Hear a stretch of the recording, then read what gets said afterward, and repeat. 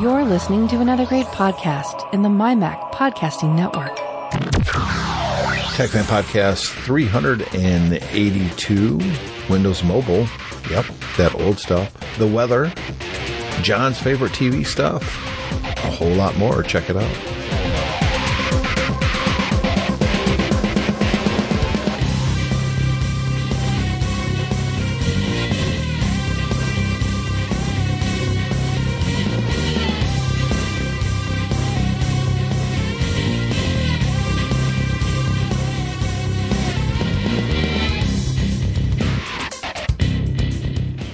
TechFan Podcast 382. I'm Tim Robertson, and then there's David. Hello. I'm not just me. We're battening down the hatches here in Michigan, especially here in West Michigan. Well, we've got upwards of a foot coming. If we get a foot of snow between now and this time tomorrow, I'm not driving to Kalamazoo. It's not that I can't get there. You know what? I could say that exact sentence about going anywhere in Britain, only I'd have to replace the word foot with inch. Because that's what happened here. We get an inch of snow, and all of a sudden nobody can go anywhere. Oh, we got an inch and a half last night. If we got a foot of snow in Britain, it would be like the end times. I mean... Yeah. Yes. It would. Yeah. But to make it even... Well, I can make it to Kalamazoo with a foot of snow. Actually... I would much rather drive through really heavy snow than ice. Yeah. I'm in a Sequoia.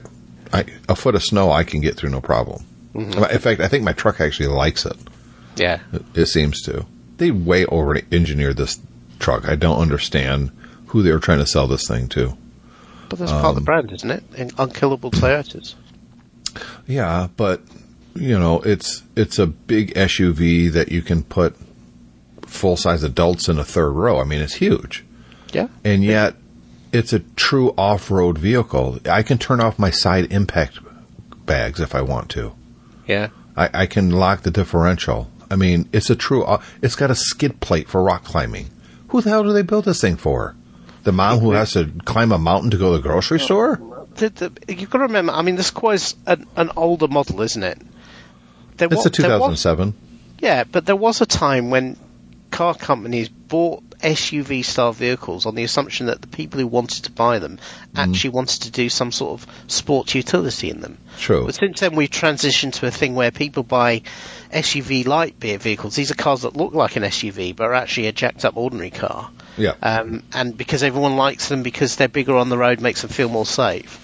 And at the same time, you know, you're paying 20-30% more for effectively the equivalent smaller car, and you're getting 20-30% less gas mileage. It's kind of insane. Yeah. You know, kind of. And I've looked at these cars and I've come to the conclusion that, you know, I probably wouldn't ever buy one now. I would prefer to get effectively the saloon, the hatchback version, or whatever it's based on, because you're paying less money and you get the same amount of space. You know, because I don't have to go up a mountain, and I don't have to deal with a foot of snow either. Yeah, I do.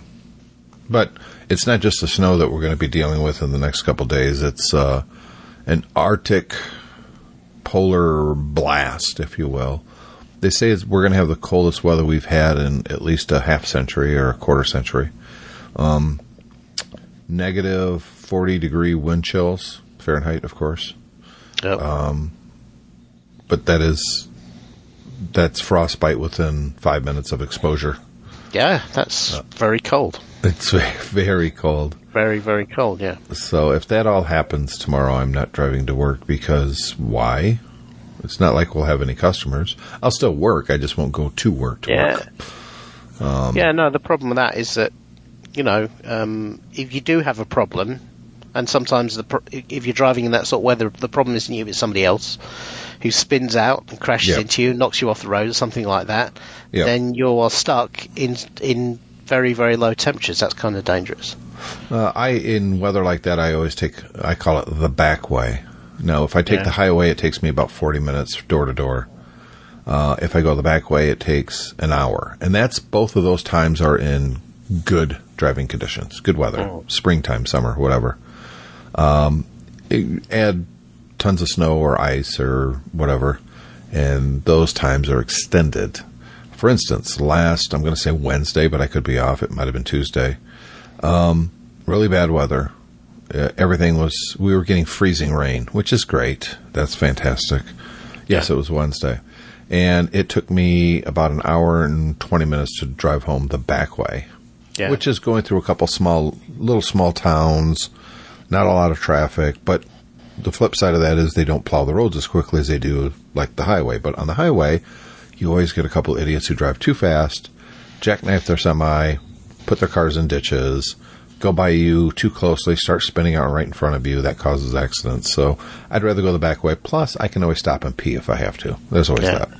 I was going to ask you if you get that problem, because obviously here in Britain, when the weather is bad, because people aren't used to it, you get this same phenomenon I think you get in LA when it rains, which is people just pretend it's not happening and drive normally. So they'll come out in their, car with skinny tyres and no tread, and they'll try and move at the same speeds they normally want to move at, and forget that braking distances are different, and the roads might be slippery, and that other people will be driving more slowly, and they're kind of right up their back. Most of the time, yes, it's stupidity, no question. But you do have the sudden weather and black ice where you don't even see it, and you're just driving normally, and all of a sudden you're just not driving. You may remember I encountered some of that in France. I do remember indeed. Yes. I know exactly what that is all about. Yeah. So, I mean, it could happen to anybody. But I think I'm one of those drivers who are always super conscious about bad driving conditions. Because you got to remember, I used to drive all the way to Chicago and back. Yeah. And some of that was in very bad weather. I would be just south of Lake Michigan. Anybody look at a map, you'll see how big Lake Michigan is. It's such a giant body of water. It literally affects the weather. And that's what we're getting next week is lake effect snow. So you get a snowstorm that moves across Chicagoland area, Wisconsin. That's got quite a bit of moisture, and it dumps, a half foot of snow, and then it goes over Lake Michigan, a much warmer body of water, and it draws up a whole bunch of moisture, and it dumps it right in West Michigan. So it's fun. It's one of those, people hate hearing other people talk about weather, but this is kind of extreme weather conditions. And, technology, where does this come in? Well, when it's looking bad outside, and even when it's not, to be honest, I always pull up my Google Maps on my phone because you can see traffic, what the traffic is doing. Green, that's just normal. If it starts turning orange or red, that's a problem. Orange is slower traffic. Red is stop traffic, basically. There's like a really dark red, which is pitch your tent. I always check the route, and if it's bad on I-94, that's the route that I take home. I go the back way. Yeah. So that's where the technology comes in. It's neat because if you are routed off a road because of an accident or weather or what have you, your GPS will keep you going roughly in the correct direction. I think that's amazing technology, David. And also as well that the weather information we get nowadays is the forecast stuff accurate. is a lot better than it used to be, but forecast is still a forecast. Sometimes it goes wrong, but the kind of the near, within the next hour or 2 hours, is absolutely bang on over very large areas, which you never used to have before. And there's an app called Dark Sky. Check that out. Yeah, I have that one. It's really good. It's amazing. Because it's hyper localized, and it will actually say to you, it'll ping a thing up on your phone saying, "Oh, it's going to start raining in 2 minutes." Yeah. You look out the window, and most of the time it's right. Yeah, last night it gave me a notification, 11:58 p.m. Drizzle stopping in Battle Creek. Yeah. You don't want to see drizzle anything when it's this cold out. Yeah. 8:21 flurry starting. So rain stopping, rain starting. It's awesome. Yesterday or Wednesday, umbrella reminder. 99.9% chance of rain starting at 9 a.m. I mean, it's pretty cool to see that kind of level of detail. Yeah, I've no idea how it works. I don't know where they get the data from, but it is pretty reliable. I know I was reading a little bit before I actually purchased this app, because this is not a free app. You actually do have to buy this one. Yeah. I think it was $4. But the reviews were so good, and the developers really kind of deep dived into what their app is capable of.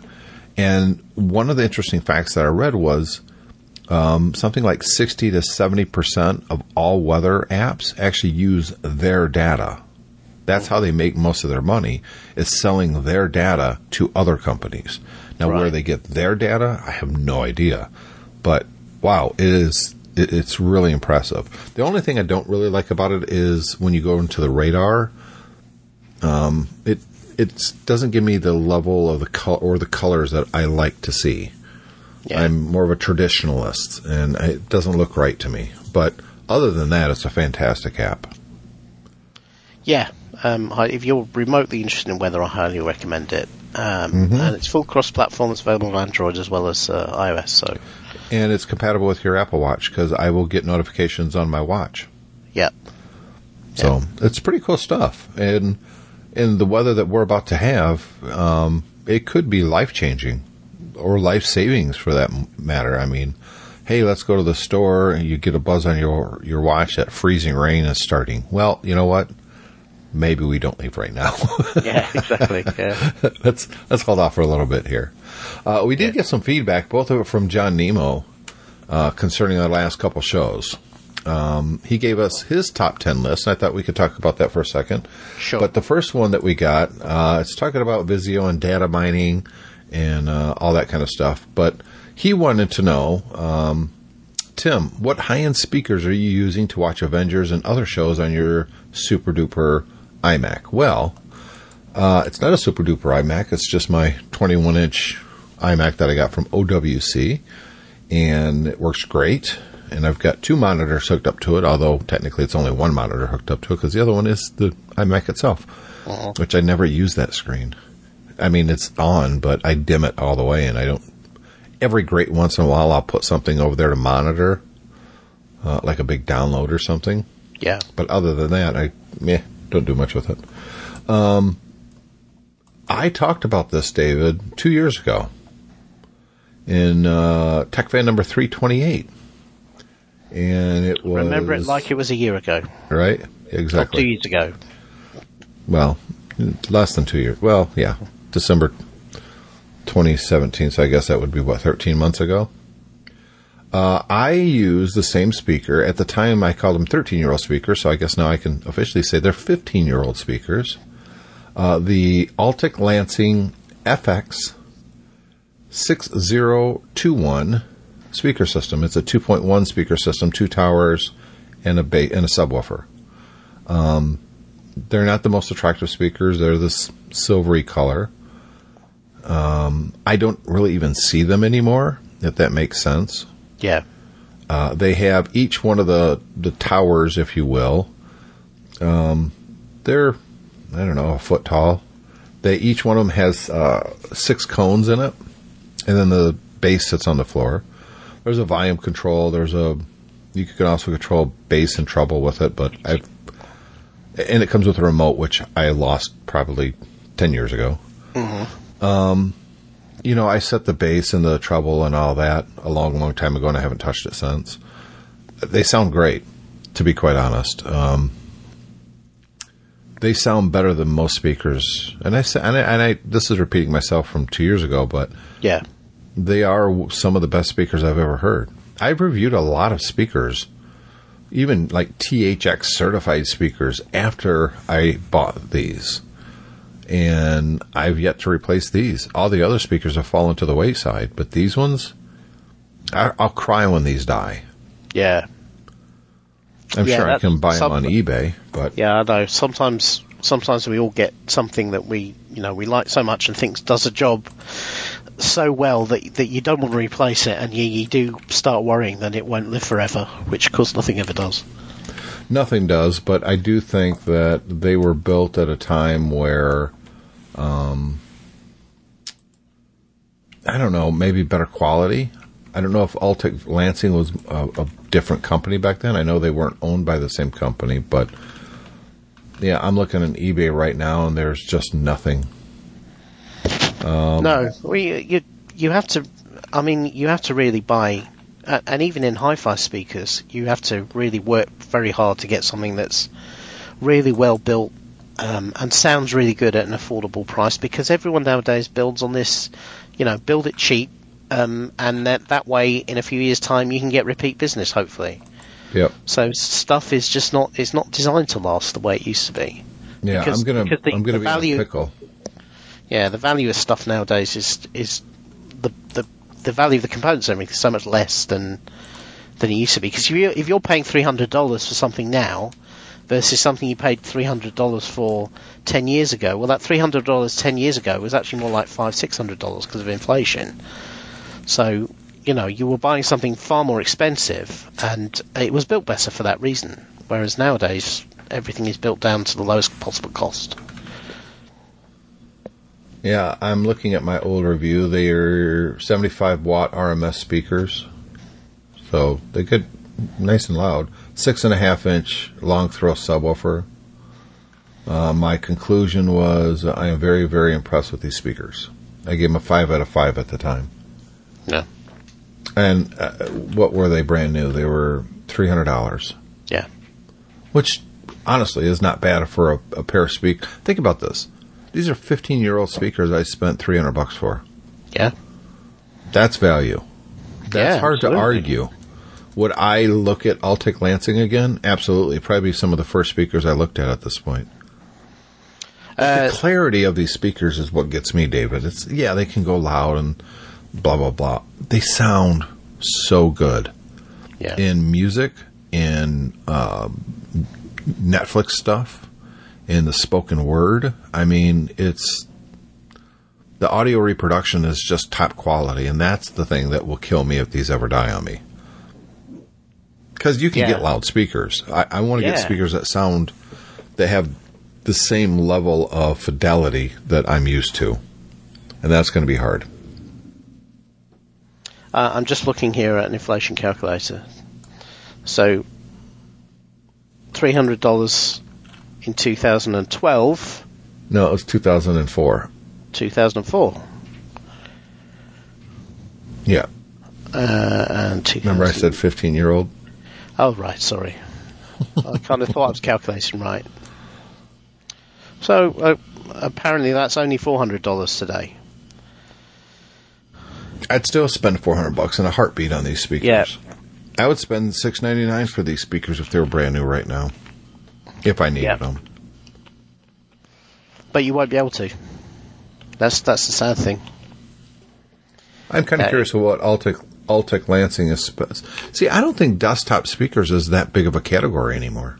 No, because there's a whole thing about how streaming an MP3 effectively killed the decent sound reproduction market, because it became so convenient that people stopped worrying about where they were listening and what they were listening onto. And they just put up with anything because the convenience trumped everything else. I was in the supermarket last night, and there's this guy walking around, and he was watching a football game on his phone, and he had the volume turned up full blast because he didn't have speakers. It really irritates me that people do that. But if you'd have gone back 15 years for somebody who was a football fan and suggested that you would walk around looking at a football game on it, he was holding the phone portrait as well, of course. So he was probably watching it on a 2.5-inch diameter screen. Yeah. And if you just said to anybody, "Oh, you would want to watch a football game like that," and he was, don't get me wrong, he wasn't just listening to the commentary to find out when he was watching it. I mean, he was literally zombified, wandering around the store, staring at the screen. And if you say to anybody who's really a proper football fan, "Oh, you would watch a game like that on such a tiny little screen," people go, "No, I'll stay at home and watch it on the TV on a big screen so I can see what's going on. I'll do my shopping afterwards." And now instead, people don't care. Convenience trumps everything, and it's convenience which is just destroying the world. If I had to replace these right now, I didn't realize that Harman-Kardon is still making the sound sticks that look like a jellyfish. Yeah. I had a pair of those at one point. the original ones. Yeah, I wonder if the current ones sound as good. That's always the problem, isn't it? Yeah. I'm going to Altic Lansing right now as a website to see what speakers. Oh, no, I don't want to subscribe. Get off my screen. See, waterproof stuff, smart speaker, which looks like crap, home audio. There's a giant one that you got to pull behind you like a trolley, and professional audio. They don't make desktop speakers anymore. Yeah. So, well, think about it. Most people either have an iMac. Yeah. Yeah. Not many people do the desktop PCs, like PC versions of an iMac. I know those exist, but you don't see an awful lot of them around. And most people have an iMac or a laptop. And both those things already have speakers built in. And most people, I suspect, just put up with whatever it comes with. Or they hook it up to their, if it's in the living room, maybe they hook it up to their TV system or something like that. But, the other thing is, of course, people don't watch content on their computers as much anymore. They might watch it on their laptop, but they probably don't watch it on the desktop because they'll probably watch it on their it's nowadays it's as easy to get that content, and probably easier with Netflix, to get that content on your TV than it is on your computer. The audio engines are still rated some of the best, even though they're 4 years old. The A2s, the problem is the A2s don't come with a subwoofer, which, you got to have a subwoofer.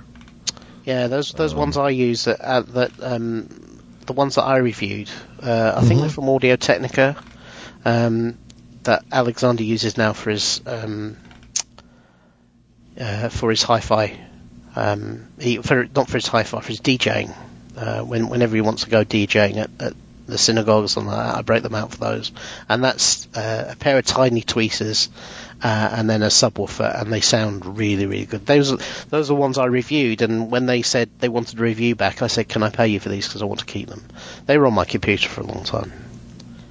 It seems like a lot of the higher-ranked speakers now have RGB color. They do little color shows. Shoot me. Yeah. And I'm a fan of those kind of, arcade type of lighting type things. I'm predisposed to like that, but yeah, I'm sitting here trying to watch a movie and my speakers are doing a disco. That's not distracting at all. One of the annoying things about printing, I get this all the time with the, I have the Qi charging pad in my bedroom. Yeah. I have the IKEA one with 3 spots on it, and I put my iPhone on one. But then if I'm charging anything else, then I have the little kind of adapters that plug into the Lightning or the micro USB ports, so I can just do it wirelessly, and it's nice and easy. I've noticed the problem with that is pretty much everything you put on there nowadays that isn't an iPhone has really annoying and extremely bright lights on it. Yeah. So, and sometimes they flash. So I end up, half the time I end up putting something on the Qi charger, and then putting bits of paper or something on top of it so that the light is not going off in the corner room all night.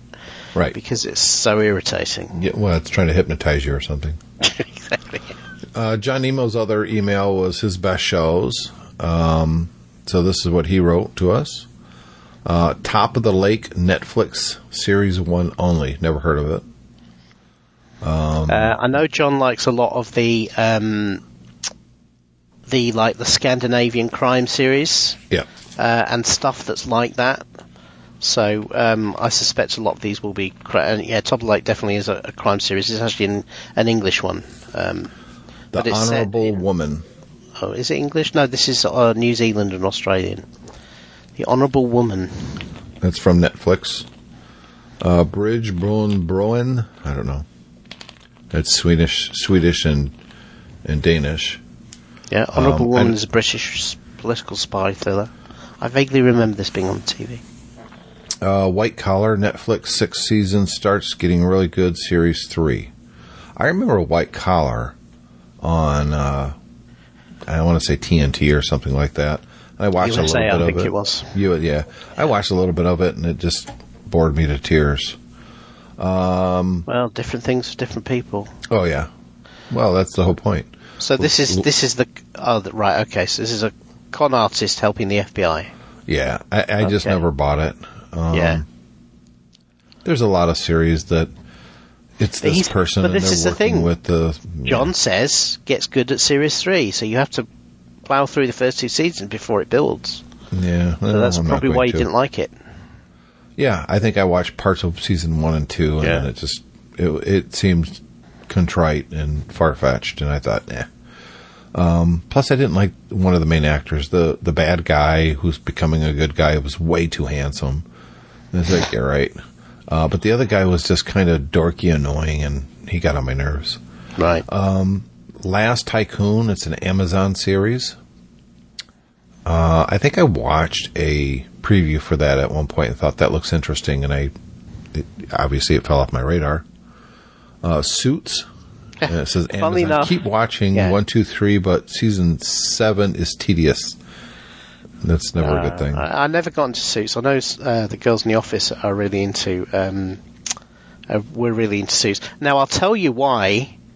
Possibly why you didn't strike with the Last Tycoon is because the lead in the Last Tycoon is the same guy who played the con artist in the previous show in White Collar. So he was probably still too handsome for you. Yeah, he's got a kind of who's that guy who plays Superman nowadays. He's got that very he's got that chin thing going on. What's his name? I know who you're talking about. The British guy was in. I can't remember his name. You know the guy anyway. The guy with the moustache. Yep. Everyone's always talking about Henry Cavill. Henry Cavill. That's right. Yeah. Yeah. He also is. Shetland is his next one. Shetland.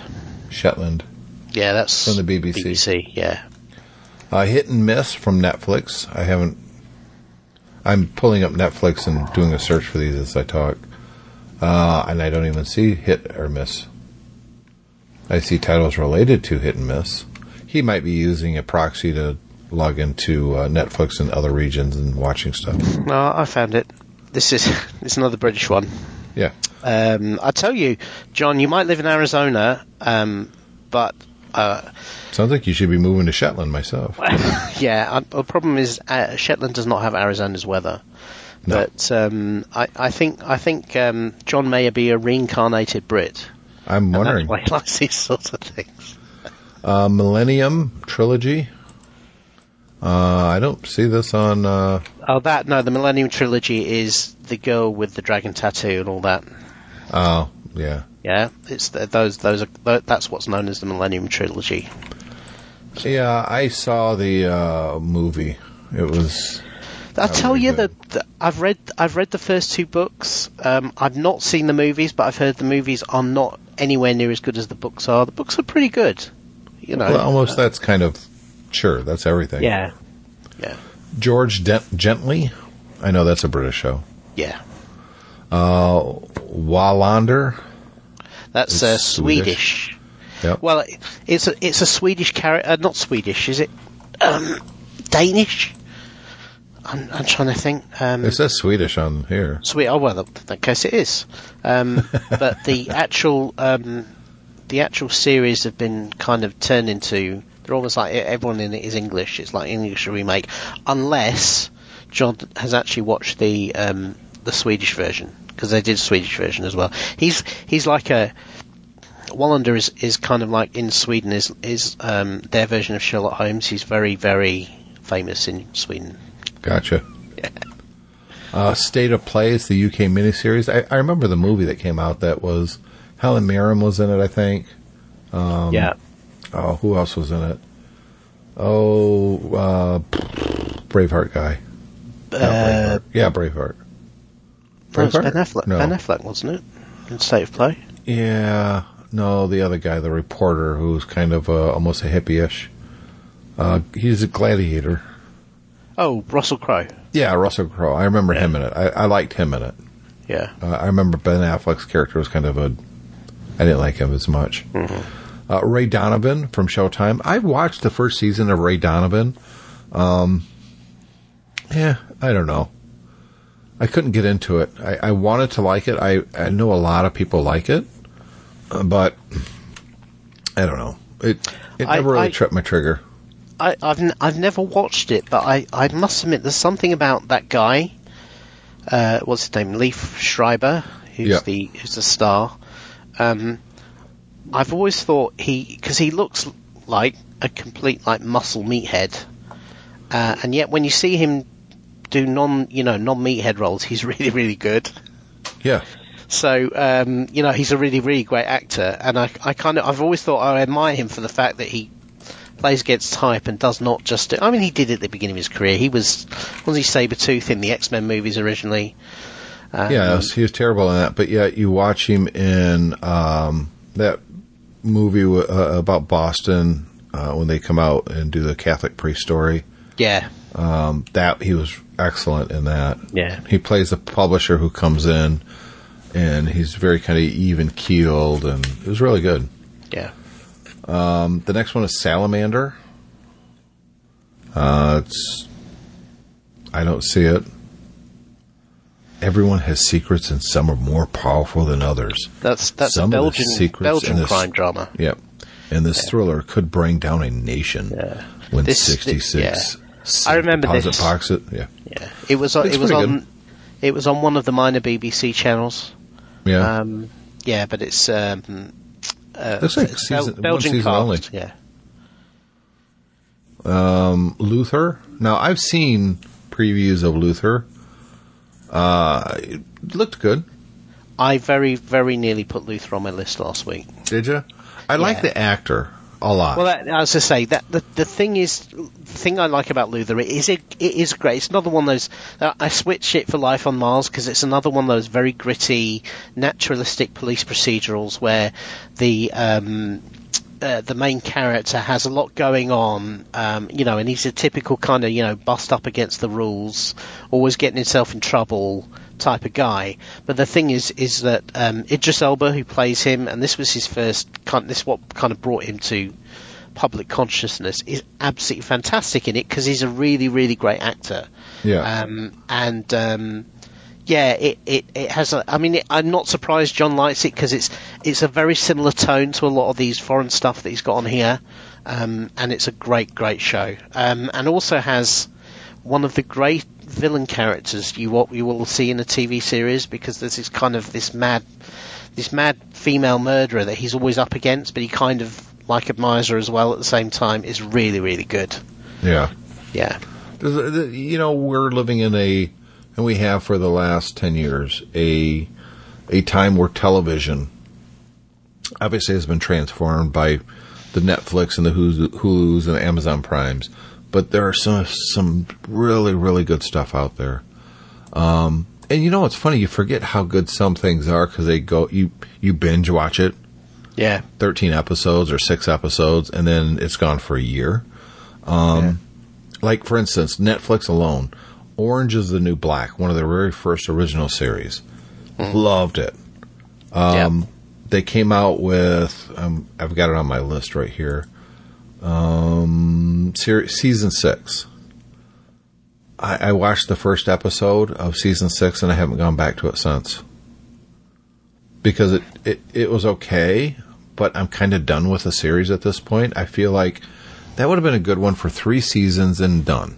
Yeah. And it just feels like they keep going on, and I just don't care. The new Lost in Space, I thought was contrived and a little ham-fisted acting. My son Cole loves it. He asks me every couple months, is Lost in Space back yet? He's dying for season 2. I thought maybe I could show him the movie or the old 60s television show, but I don't want to damage him, so I'm not going to. Yeah, and not only that, the old 60s TV show, it wasn't great. It's really bad. A lot of it wasn't great. Much just in the same way that, you can watch the original series Star Trek, and there's quite a lot of duff episodes in that too. Yeah. Some things don't age well. Some things don't age well, and some things are, you remember the high bits and you forget the low bits. Yeah, it's called rose-colored glasses. Yeah. So.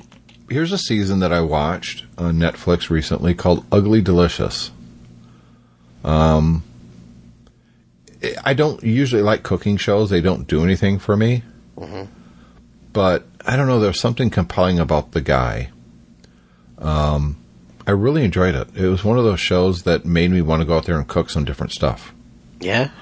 Yeah. I was reading this morning about how the Great British Bake Off, which is a very, very popular cooking show here, has become a massive hit in the States. I think it's in the States it's called something slightly different because Bake Off is trademarked by somebody. So I think it's just called the Great British Of course it is. Baking Show or something like that. And apparently it's hugely popular. And one of the reasons is that because it doesn't have the slightly contrived reality TV format that a lot of the American cooking shows have, with the fake drama and the editing, and also it doesn't have the same talking to camera bits where each contestant will talk about something that's about to happen and then they show what happened. And they talk about it in the third person as if it's not happened yet, even though obviously it must have done, otherwise they couldn't have talked about it. Right. It doesn't have any of that. It's literally just a group of people in a summer tent and they've got to bake things. Technically bake things. It's very British, but apparently a lot of people like it. Another series I like on Netflix, I don't know if you've seen it or if it's even available where you are at, called Glow. It's about female wrestlers in the 80s. It's available here. I haven't watched it yet, but it's something it's one I've of those heard that things. Oh, it's a lot better than I was expecting. I thought I'll watch the first episode, and then I ended up watching the whole damn thing. Mm-hmm. And then I watched season 2, and it was just as good. So, I don't know. There's something about it that just is captivating. But yeah, that's John's list. If you've got your list, send it in. We like to read it here on the show as well. Sure. David and I have been lazy lately and haven't prepared much for the show, so any filler will work. So we had some feedback from Brendan, good friend Brendan, and I thought it was worth mentioning this because it's actually relates to something that happened this week, just the other day actually. So Brendan talked about he was talking about when we were talking about the Vizio stuff and the power of data protection and the power of the internet giants. So he says he gives a quote here from Paul Nemitz, principal advisor to the European Commission on the extraordinary power concentration in the hands of few internet giants. He's written this scientific paper effectively about it, and he said, "Is this accumulation of power in the hands of a few, the power of money, the power over infrastructures for democracy and discourse, the power over individuals based on profiling, and the dominance in AI innovation, which must be seen together? The internet giants are a single group of corporations in history which have managed to keep their output largely unregulated, to dominate markets and be most profitable at the top of the stock exchange, commanding important influence on public opinions and politics, at the same time staying largely popular with the general public. Avoiding the law or intentionally breaking it, telling half-truths to legislators, or trying to ridicule them, as we recently saw in the Cambridge Analytica hearings by Mark Zuckerberg of Facebook, became a sport on both sides of the Atlantic. Politics, civil society, science, journalism and business traditionally try to keep a certain distance from each other. Some call it an arm's length relationship. But today the frightful five are present in all of these fields to gain knowledge and learn for their own purposes, but also, to put it in diplomatic terms, to gain sympathy and understanding for their concerns and interests. So, I think in much more scientific and studied terms, says broadly what we've been saying for a while. And the reason I was particularly struck by Brendan sending this in is the announcement the other day that Facebook have said that they're going to start integrating WhatsApp, Instagram, and Facebook at the back end. Yeah, I saw that. Which is apparently the reasons why both the founders of Instagram and WhatsApp left the company in the last 12 months, because of their plans to do this. Yep. Because it goes against what assurances they were given when they sold themselves to Facebook. And of course, it completely violates people's privacy in a way which they won't understand is going on. They won't know that their Instagram posts will suddenly start influencing their Facebook feeds. And of course, lots of people use WhatsApp for private, secured messaging. Well, that was proven this week with it's end-to-end encrypted, yeah, but you can if one of the people share it. Well, yeah, well that's it. always a flaw which can get people into trouble and which most people don't realise. But the problem is in order to enable the integration that Facebook are talking about, they're going to have to effectively become the man in the middle. They're going to have to unencrypt it to see what's going on in those messages in order to get the most benefit out of it. They'll initially say they won't. They'll say, "Oh, we just want to know who you're talking to." But that in itself is a leakage of information you don't want. You don't want to know that you don't want people to know maybe that you're messaging with certain people. But secondly, once that Pandora's box is open, it's only a matter of time before somebody's going to say, you know what, we could get much more value out of this data if we actually read what people were saying. Yeah. You know? That is true. Yeah. Scary stuff. But that's why you listen to Tech Fan. We'll let you know what's going on, folks. Yeah. And complain about it incessantly. We do want to thank our sponsor, Otherworld Computing. David, I have, as John talked about earlier, my super duper iMac. You can make your iMac, a super duper iMac. They have an iMac upgrade kit going from 2009 up through the 27-inch iMac models for 2012 and later. So these kits are pretty cool because you got to. Have you ever watched a video of someone taking a screen off an iMac? That's scary stuff. I've done it myself, and it was scary. It's scary. I still have. So they sell you these kits that have the right cables. It has a little spludge tool. It has the right screwdriver because it's not like a Phillips, and they have suction cups that will help you pry your screen away from the rest of the computer. Yeah, it's because most people don't realise those screens are actually held on with magnets, so you can just pull. They're very strong magnets, but you can pull them off. Yep. And there's an LCD behind there. Yeah, that's right. And then you unscrew the LCD and remove that as well. So do it with clean hands. Well, I take my glass off, put it in the dishwasher, and wash it in there. That works. That's totally not true, by the way, folks. Don't do that. Don't. That's actually, I said to somebody on Reddit the other day, they posted a screen of their new iPad 11-inch, and it had a scratch on it, and you could, when there was a white screen, you could see that line of discoloration. Yep. And they said, what can I do about this? And I said, if you get some steel wool and scrub it on there, then when you finish scrubbing it with the steel wool, you won't be able to see that scratch anymore. And then I put, please don't do that, I'm only joking. Yes. You'll only not be able to see it because it'll be hidden by all the other scratches. All the other scratches, yeah. That's like saying my ankle hurts, so you punch the guy in the shoulder and it goes, but your ankle doesn't hurt as bad now.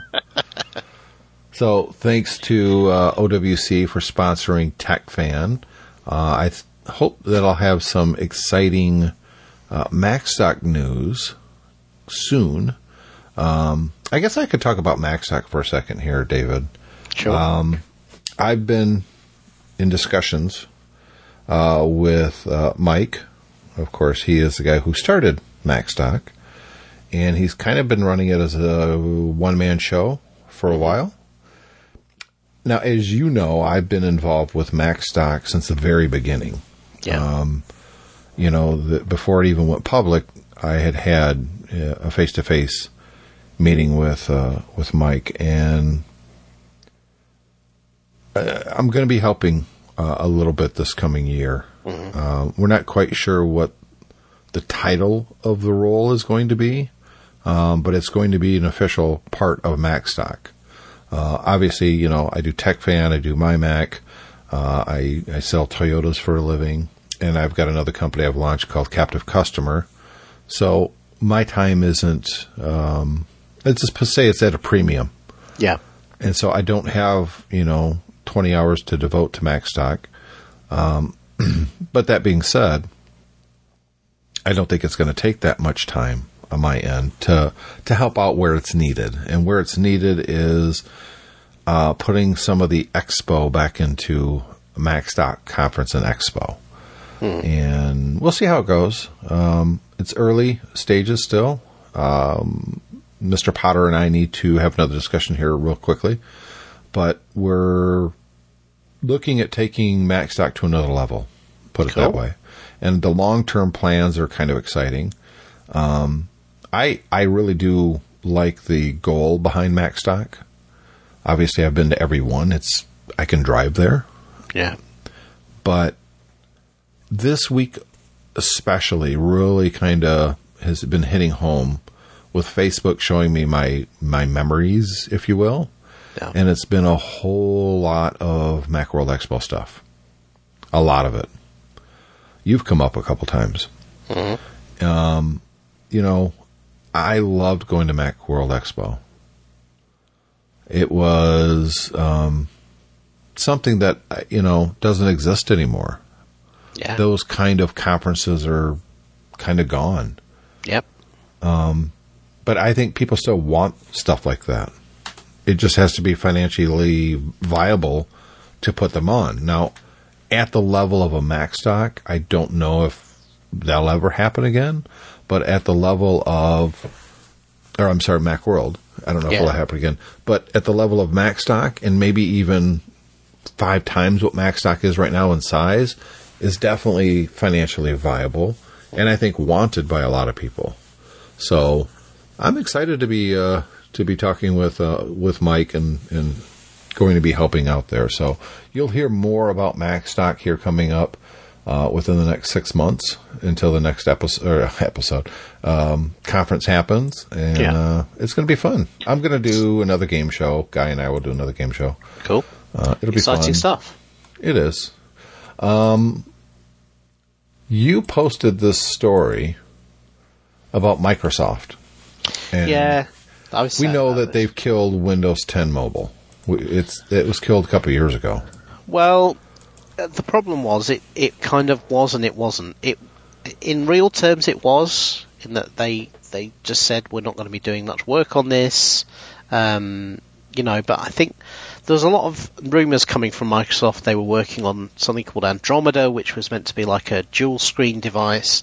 I think there was a lot of hope that they would someday come back to mobile. And the reason for that is that a lot of people really like those phones. Even though they didn't sell particularly well, a lot of people like Windows Mobile. And the problem with it was not the platform itself, it's the fact that Microsoft kept on messing around with what they wanted it to do, and they also tied it, like a little bit like a millstone it was being tied to the Windows 8 strategy. And they were all about how the app platform for Windows, both on PC and mobile, was going to be integrated and everything like that, and it basically just dragged both platforms down. But actually, looking at it on its own, and if you put to one side the lack of apps for Windows Mobile, it was a really great platform. It ran very well on quite good hardware. The phones, from particularly Nokia phones, were extremely well built. They were pretty good value, and it was a really, really nice, intuitive experience. I would say far more intuitive even than iOS. Yeah. Really? Yeah, it was, because I had phones, for instance, both my parents had Windows phones, and they just found them very easy to use, whereas they could never get on with iOS. They just understood them, and they were just very, very intuitive. Part of the reason is that everything looked, no matter what you're doing on a Windows phone, everything kind of looks the same. So you don't get the strange interfaces you get with iOS, where you fire up an app and all of a sudden you get the developer's own interface, which doesn't necessarily follow the Apple guidelines. Everything on Windows Phone always kind of looked the same, and for somebody who wasn't really interested in doing more than just doing what they wanted to do with it, rather than the bells and whistles of the platform and everything, I think they found that very, reassuring. They kind of knew what they were doing, and it was really quite intuitive. So so anyway, the reason I put this story in this week is that Microsoft basically did a blog post that said, you know what, Windows 10 Mobile is going out of support, and we recommend at this point that you switch to either iOS or Android. Yeah. And to see Microsoft say that is kind of, because that's their strategy now, is basically to take their cloud platforms like Office 365 and everything and make those available everywhere rather than having their own platform. Well, Office 365, for instance, is now on the Mac App Store. Exactly, yeah. And you can get... So you can subscribe to it via your Apple account. Yeah, you can get, if you live in Microsoft Edge, you can run Microsoft Edge on your iPhone or your Android phone. All the Skype and Teams and all those other things are available. Word and Excel and everything are all available on the standard platforms now. And this is really like, them saying, we're moving on from this.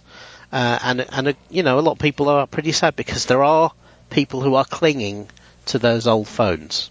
That's okay, though, because, I mean, those 12 people are probably sad, but... Yeah. That's the sad thing is, it's the loss of the innovation. You know, that's the only thing that really bothers me is that when you have an entire platform collapse like this, I think it hurts innovation in the competitors. Yeah, and exactly. I think a good example is simply looking at both Android and iOS and the stagnant number of useful, game-changing new features now on both those platforms. Now, you could say, yeah, but we're at this point now where it's evolution. It's not, you know, it's not the next thing. It's not revolution anymore. And to a certain degree, yes, I agree with that. And I've been complaining for a long time that I think iPhones are boring. So and Androids are too. It's really, really boring to look at. And I still think hardware matters. I really do believe that. Otherwise, everybody would simply be driving the most boring-looking car in the world. But we don't do that. So when something like Windows Mobile goes away, I think it takes away from the entire industry significantly that most people don't realize. You need more competitors to drive a market forward. When you have a duopoly like we have with iOS and Android, I don't think that's a good thing. I really don't. No. I think it's bad. And the problem with innovation, it's very difficult to innovate when you also don't want to throw out the things you've done before. So what you end up layering more and more stuff on the old platform. Yeah, it gets kludgy. And iOS is starting to get to that point now where there's an awful lot of kludgy, non-intuitive things going on purely because, you know, they can't throw anything out. And there's only so many ways you can do things. Now, you know, Windows Mobile did something very different. They had a different way of approaching the home screen. They had a different way of approaching how information was presented to you. In the original version, they had the kind of this hub model where effectively all of your Facebook, your Twitter, your mail, your messages and everything was in one application. And it was surfaced there so that you always knew you could always go to one place to communicate with people. Now, the market didn't like that because obviously everybody wants to have their own software platform and they don't want to share that data with competitors. But, you know, from a consumer point of view, it was interesting, it was useful, you know, and they, as I said, they were nice phones and they were something different. The hardware was also a little bit different. So it's always sad when something like that goes away. And it's kind of ironic that Microsoft, who for so many years has been all about they've got to reinvent the wheel for themselves, now saying go and buy a competitor's project and just run our software there. So it's yeah. Now remember they call this Windows 10 Mobile, but you can actually go a lot farther back. I just pulled up Wikipedia, see what I did there, and I just looked for Windows Mobile. Windows Mobile is a discontinued family of mobile operating systems developed by Microsoft for smartphone and pocket PCs. Its origins date back to Windows CE in 1996. The Windows Mobile itself first appeared in 2000 as a Pocket PC 2000. It was renamed Windows Mobile in 2003, at which point it came in several versions, similar to the desktop version of Windows, and was aimed at business and enterprise consumers. It became one of the most popular mobile operating systems in the mid-2000s, but its popularity faded rapidly in the following years. I wonder why. And by February 2010, facing competitions from rival OSs, including Apple's iOS and Android, Microsoft announced Windows Phone to supersede Windows Mobile. As a result, Windows Mobile has been depreciated.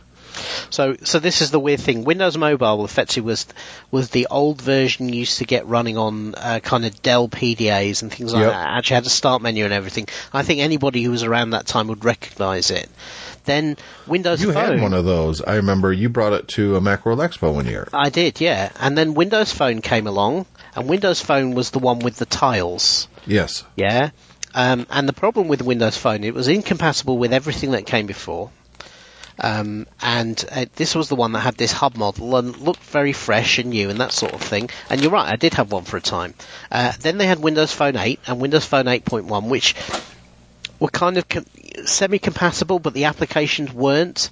And then they did Windows 10 Mobile, which was completely incompatible with the previous one in terms of applications.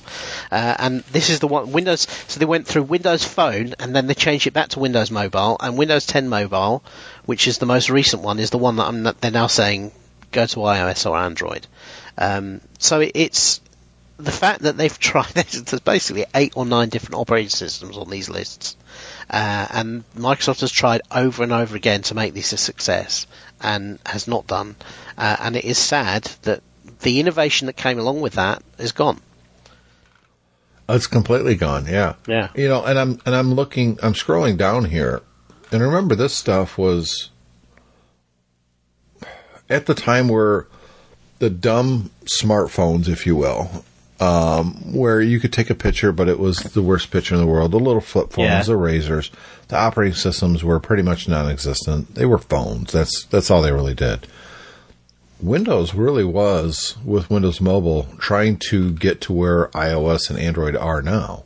Yeah. They just, what do you think the problem was with Windows Mobile? Do you think they were just stagnant? Do you think they were too far ahead of their time, where it was really the hardware couldn't do everything that the operating system really needed it to do? I think they still had that, certainly with the Windows Mobile phones. So these are ones that basically needed a stylus. Yes. Yeah, that we're talking about, the up to Windows Mobile 6.5.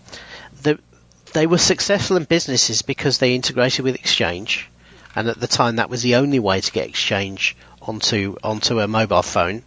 But I think the problem was, again, right going back from probably from Pocket PC onwards, they were just iterating on the same platform, and so they weren't ever able to make the jumps that Apple did, until Apple came along and actually showed them how it was done by producing, the iPhone. So the iPhone came out, in 2007? The last release of Windows Mobile before they switched to Windows Phone was 6.5 in 2010.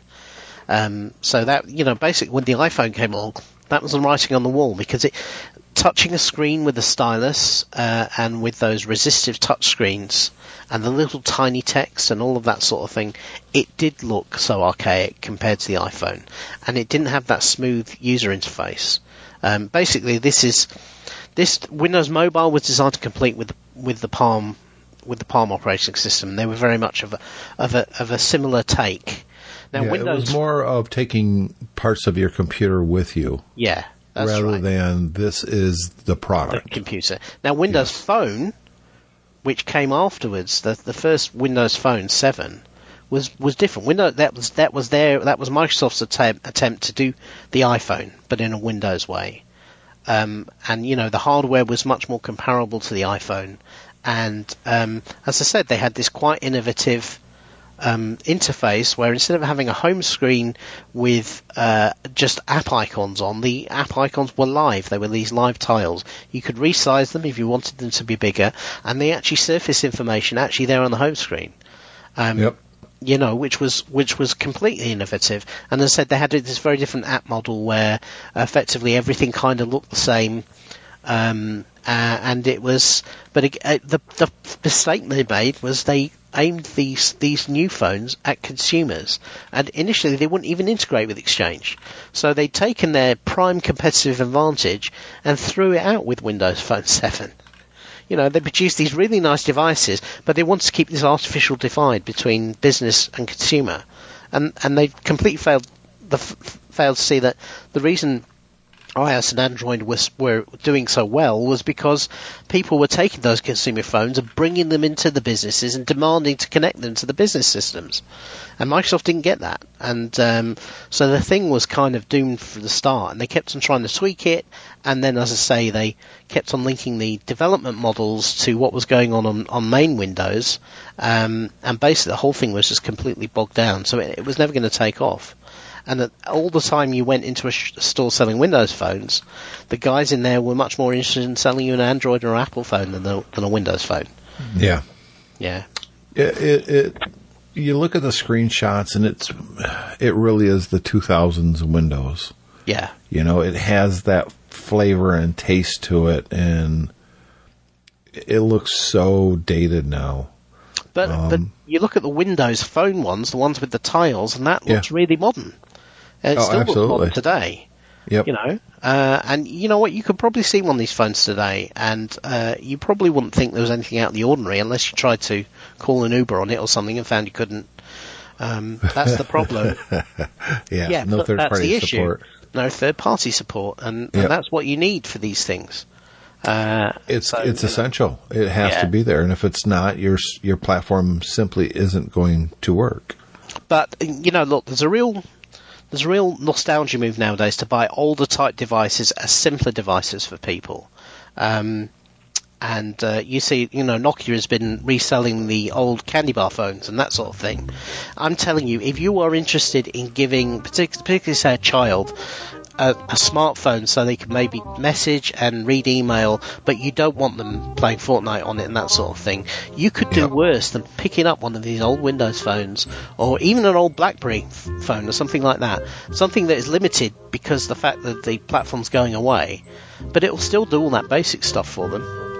You know, absolutely will. Yeah, and you can get it for a song. So, speaking of a song, I can hear our closing music starting up. So we're gonna wrap up. Smooth. I'm smooth. I'm smooth. We're gonna wrap up this episode of Tech Fan. We encourage you guys to send us some feedback. It's the show at techfanpodcast.com. You could go to mymac.com or techfanpodcast.com and leave comments, and we'll read it here on the show. And of course, we are on the Twitter and the Facebook, where we promise not to share your personal data. So, in which case, all bets are off. Yeah, well, I'll see you a little earlier next week. We won't be recording on Sunday. We're going to hit Friday up, and I'll see you then, David. See you then.